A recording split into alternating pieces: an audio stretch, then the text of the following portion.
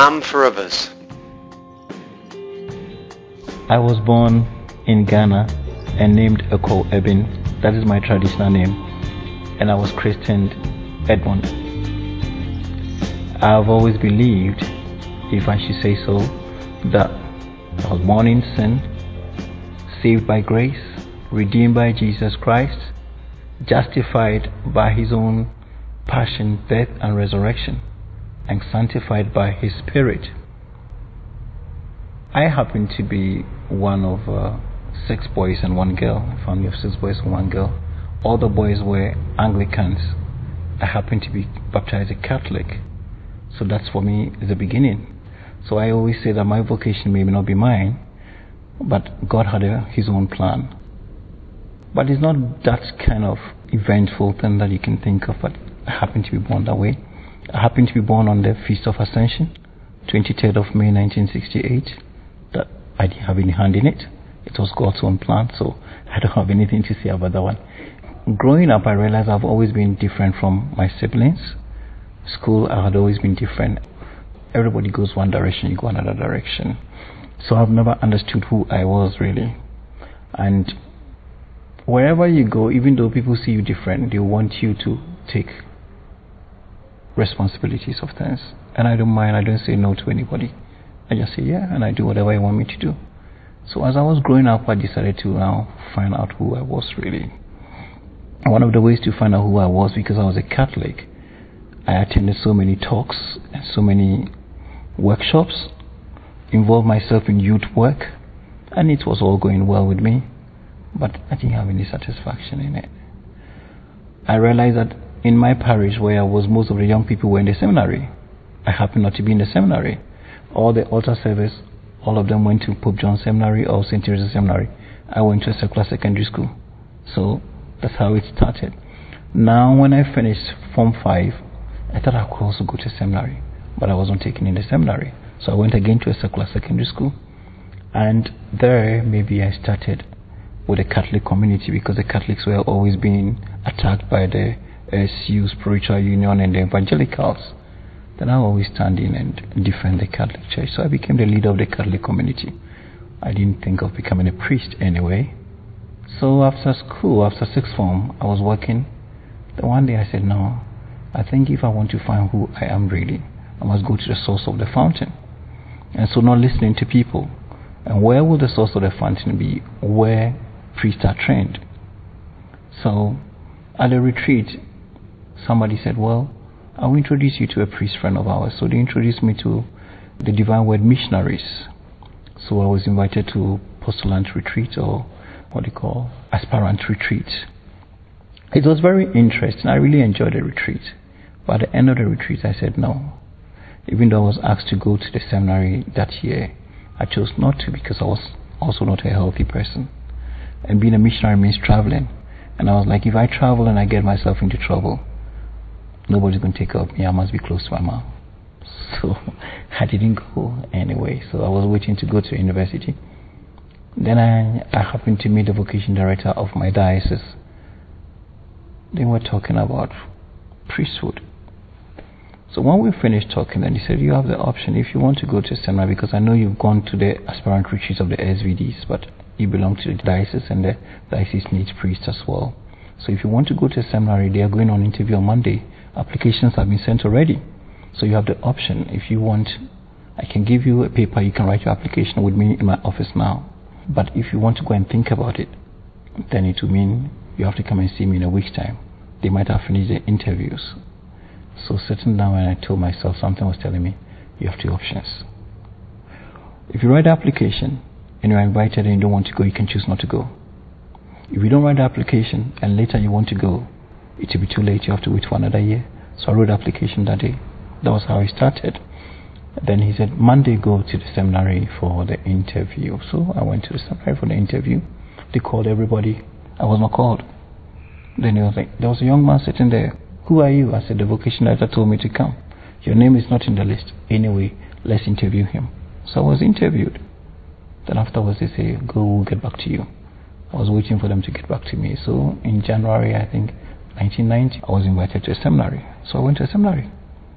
And when I went to seminary, I had my own agenda anyway, to learn more. So I spent my time reading more about spiritual books. I spent my time praying. That was all I was doing. But I found out that was not where I belong. So I wanted to leave the seminary. But I wouldn't leave in the middle. I would leave at the end of the year. And before the end of the year, I happened to jump on this book of Alphonsus Ligori, The True Spouse of Jesus Christ. So when I read that book, it kept me in the seminary. Because I felt what was going on that I did not understand. I felt I was looking for my spiritual life, but I couldn't find it here because it's always people are at you. So Alphonsus made me stay there because he said gold is tested in fire.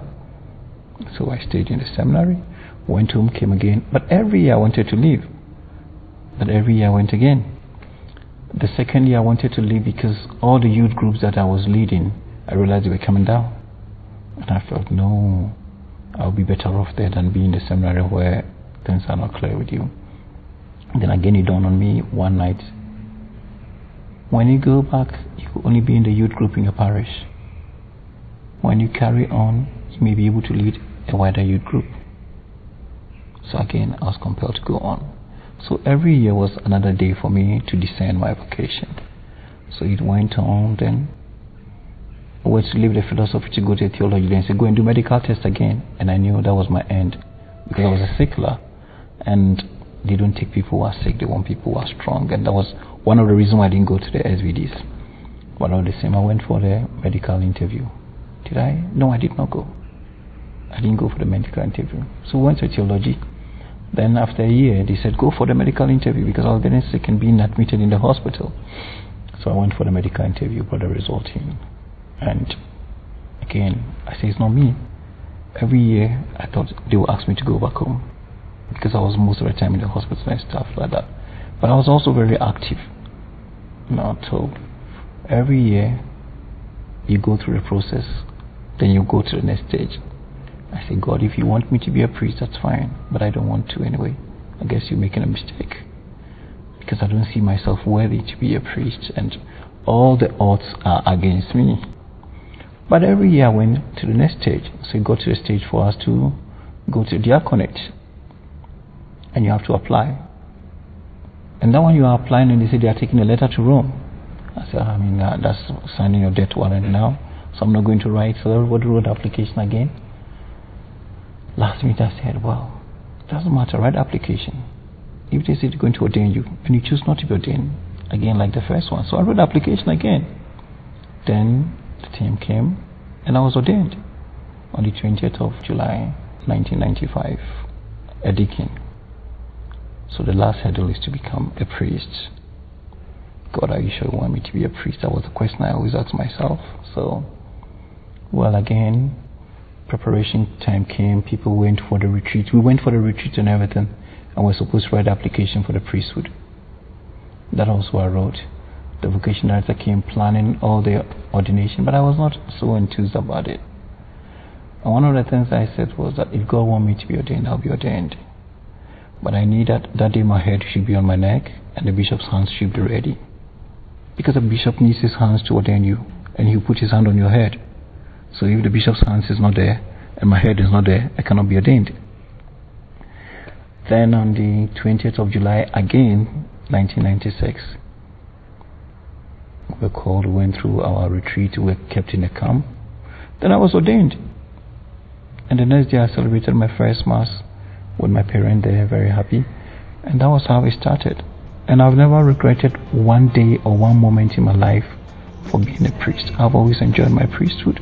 And I know I will always enjoy it because I live it one day at a time. Every day, God, you give me another day. Do you still trust in me? I don't trust in myself. But I know that you know what you have the day for. Never permit me to separate myself from you. But grant that I will love you always and do with me what you want. And that has been my daily prayer. And one of the things that I tell myself always is that I did not create myself. The priesthood is a gift not for me, but for the church. And not because I did anything to earn it, but just God gave to the church. And I'm just his instrument, so I live one day at a time.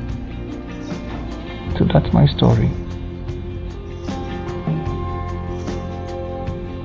To God be the glory.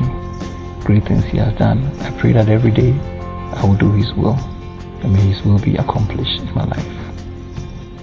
Amen.